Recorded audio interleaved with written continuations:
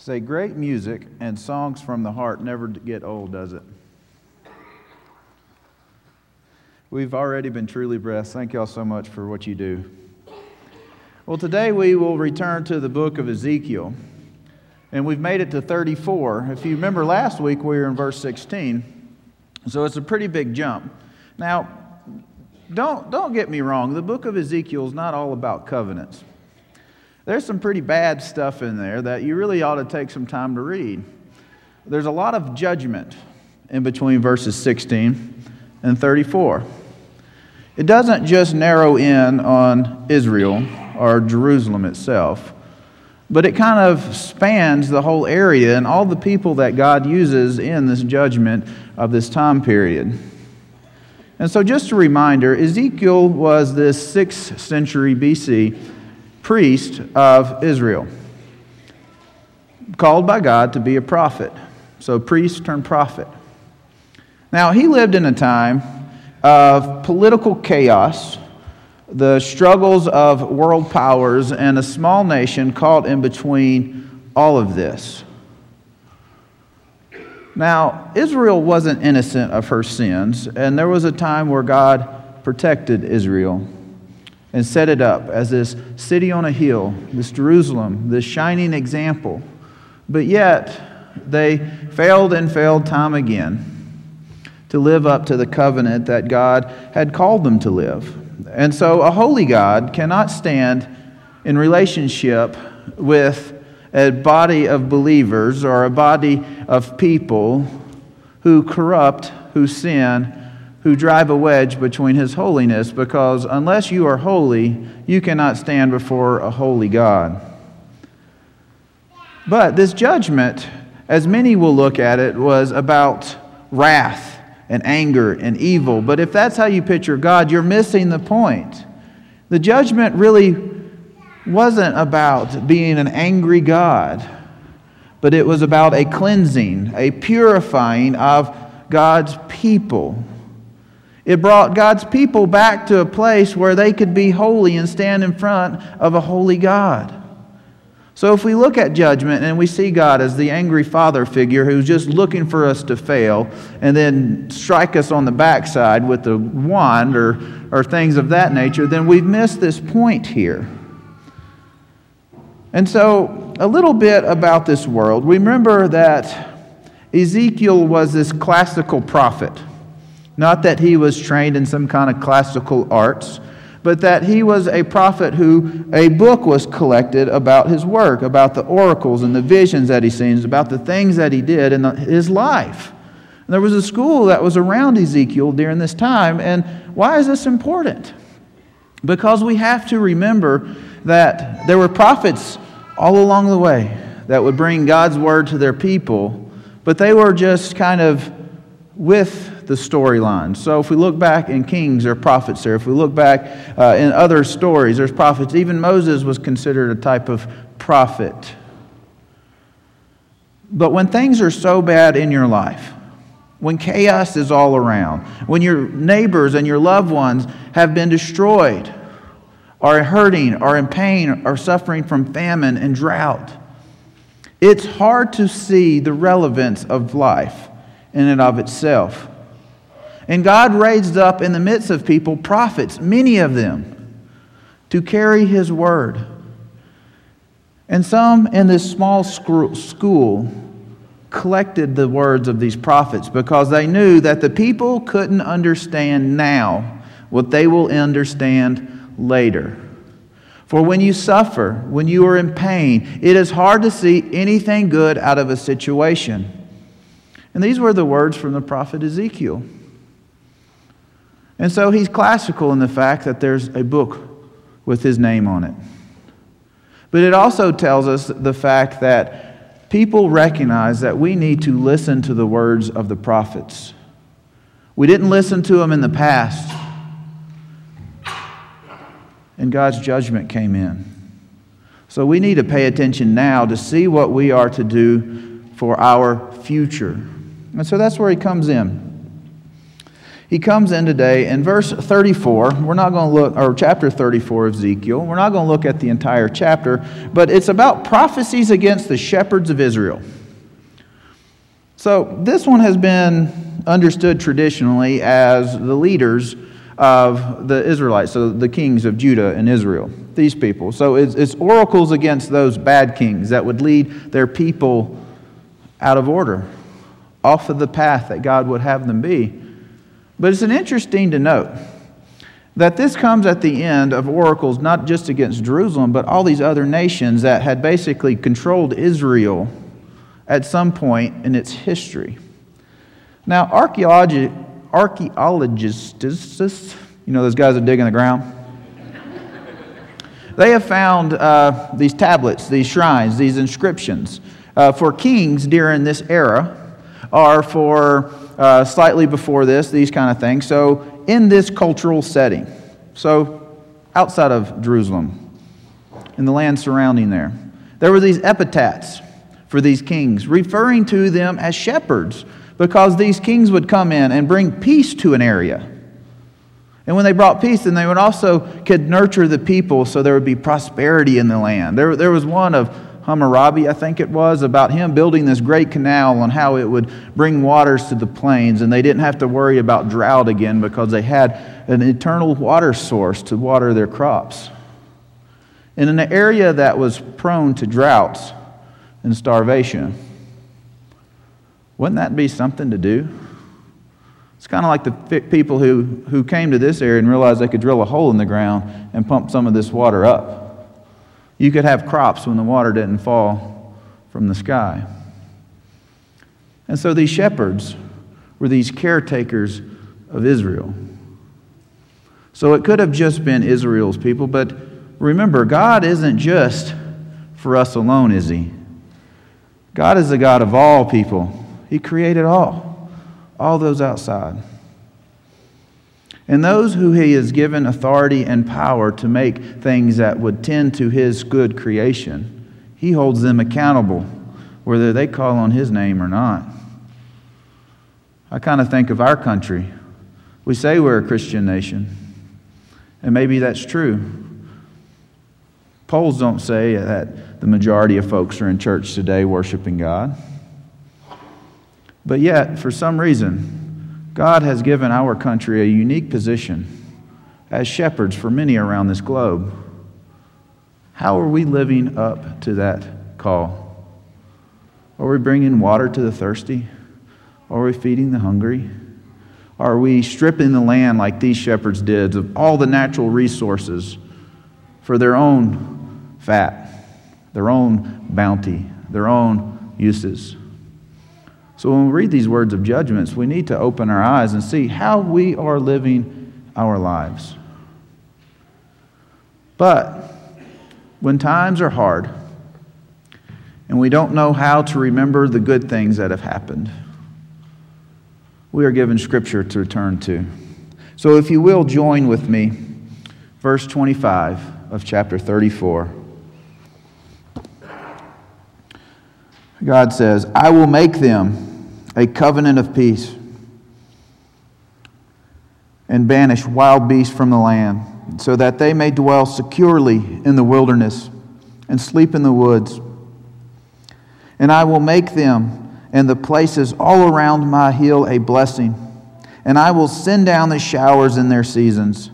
They will be showers of blessings, and the trees of the field shall yield their fruit, and the earth shall yield its increase, and they shall be secure in their land. And they shall know that I am the Lord, when I break the bars of their yoke, and deliver them from the hands of those who enslave them. They shall no more be prey to the nations, nor shall the beast of the land devour them. They shall dwell securely, and none shall make them afraid. And I will provide for them renowned plantations, so that they shall no longer be consumed with hunger in the land, and no longer suffer the reproach of the nations. And they shall know that I am the Lord their God with them. And that they, the house of Israel, are my people, declares the Lord. And you are my sheep, human sheep of my pasture. and I am your God, declares the Lord God. Covenant of peace in a time where everything seems to be going wrong, where your homeland has been destroyed, where even your temple, your place where God's presence is promised, is no longer there to offer its security, to offer you a bit of God's presence on this earth. God speaks through this prophet, and he tells them a covenant of peace. Did you hear that? Did you hear the words on what true peace is like? It's like going to the zoo when there are no cages and there will be no fear.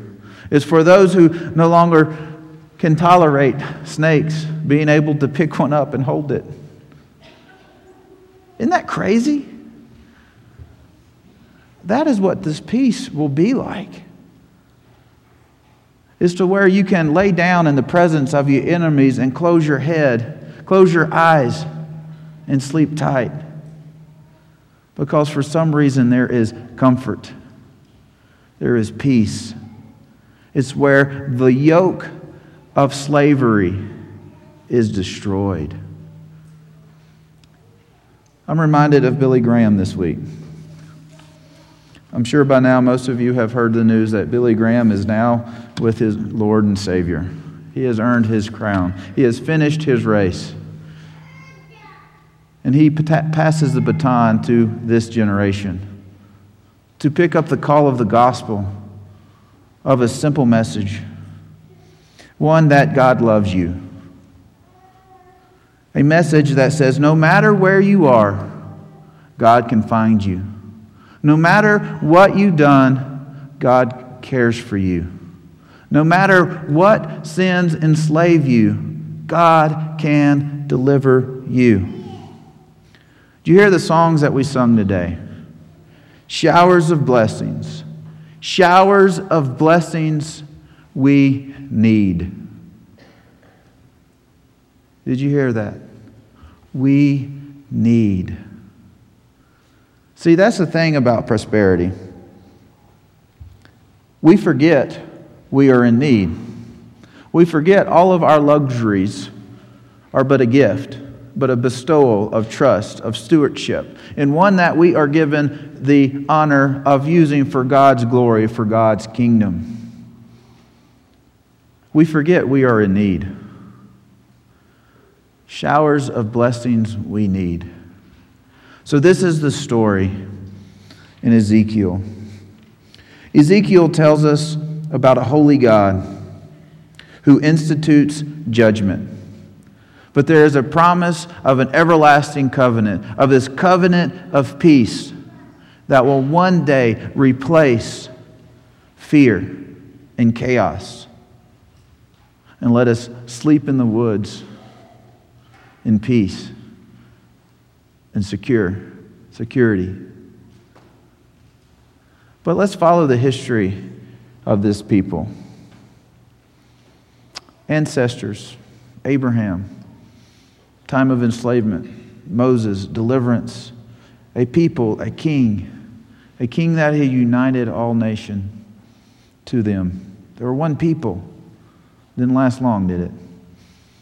War, split, north, south, chaos again. Over and over again, these people would come to God, and then they would forget in their time of blessings and security. And again, they would forget. And this time, even of Ezekiel, of this punishment, of this judgment, of God's wrath that history tells us, it does come to an end. And these promises are fulfilled, and the city is rebuilt. But the people knew that they had their city, that they had some of their pride back, but yet they were still under the hand of a world power, one that they just could not seem to shake. And so they began to look for a Messiah that could deliver them from the Romans or the Greeks or whoever it was at the time. And many of these little messiahs would come up in rebellion, and yet they were squashed quickly. And there was one from a tiny town in Bethlehem who would come. He came to deliver them, but it wasn't a message that they sought, because his message was the way of the cross. His message was the way of the weak becoming powerful. It wasn't the one they wanted to hear. For they wanted their kingdom, they wanted their pride, and they wanted it all together. And so many in this nation missed it yet again. But in the promises of chapter 34, in verse 22, we find that when God says, I will rescue my flock, they shall no longer be a prey. And I will judge between the sheep, and I will set over them one shepherd, my servant David, and I shall feed them. He shall feed them and be their shepherd. And I, the Lord, will be their God, and my servant David shall be prince among them. I am the Lord, I have spoken. This is the shepherd that they look for. Even though their land was restored, their temple was rebuilt, they had not yet met their shepherd. Their shepherd comes in the form of Jesus. The shepherd who could now take a judgment for their sins and make it everlasting. So I ask you again, have you met this Jesus? Have you met this shepherd who can break the yoke of slavery in your own life? Has he become your Lord, and have you become his follower, his disciple? It doesn't matter where you are. It doesn't matter what you come. God loves you. For a holy God needs a holy people. And Christ's blood has washed you as pure as can be. All you have to do is believe in the name of Jesus, repent of your sins, and follow him. For the cross has done all the work for you. The simple gospel is the covenant of peace that the message of God delivered to those people so many years ago. And so when we find that peace, I want to remind you of what a great shepherd once said. He said, "The Lord is my shepherd. I shall not want. He makes me lie down in green pasture. He leads me beside still waters. He restores my soul. He leads me in the path of righteousness for his name's sake. Even though I walk through the valley of the shadow of death, I will fear no evil, for you are with me. Your rod and your staff, they comfort me. You prepare a table before me in the presence of my enemies. You anoint my head with oil, my cup overflows. Surely goodness and mercy shall follow me all the days of my life, and I shall dwell in the house of the Lord forever." Our good and gracious Heavenly Father, we thank you for today. We thank you that you have given us this opportunity to come into your house. Lord, I pray for each and every one of those that are in our congregation today. I pray if they have called on your name, if they have called on your name as our Lord and Savior, I pray that you give them the strength to follow you through the valley of death. For you are with us. You will protect us, you will guide us, and you will lead us every step of our journey. But Lord, I pray even more for those who have come today that do not know you as their Lord and Savior. That it doesn't matter what they've done, where they are at in life. You love them. You created them for a purpose. And when we learn that all we have to do is bow our heads and believe in Jesus, that no matter what we have done, we'll be washed clean and we will be pure, who can stand in front of a holy God as his holy children, because the judgment has already been taken, and that is on the stripes and the scars on our Savior's back. Lord, give us the courage to be your people in this city, in this time, that people may see the light of Christ shining through us as we live as examples of your servants in our places of business, in our places of service, that our life will be a witness to your mercy and grace. It is in your name we pray. Amen. And now as we enter our time of invitation, if you have made a decision to follow Jesus Christ as your Lord and Savior, please come forward. If you have decided that First Baptist Church of Floydada, Texas should be your home church and like to move your membership, please come forward. Or if you're simply in need of prayer or prayer for a loved one, come forward at this time.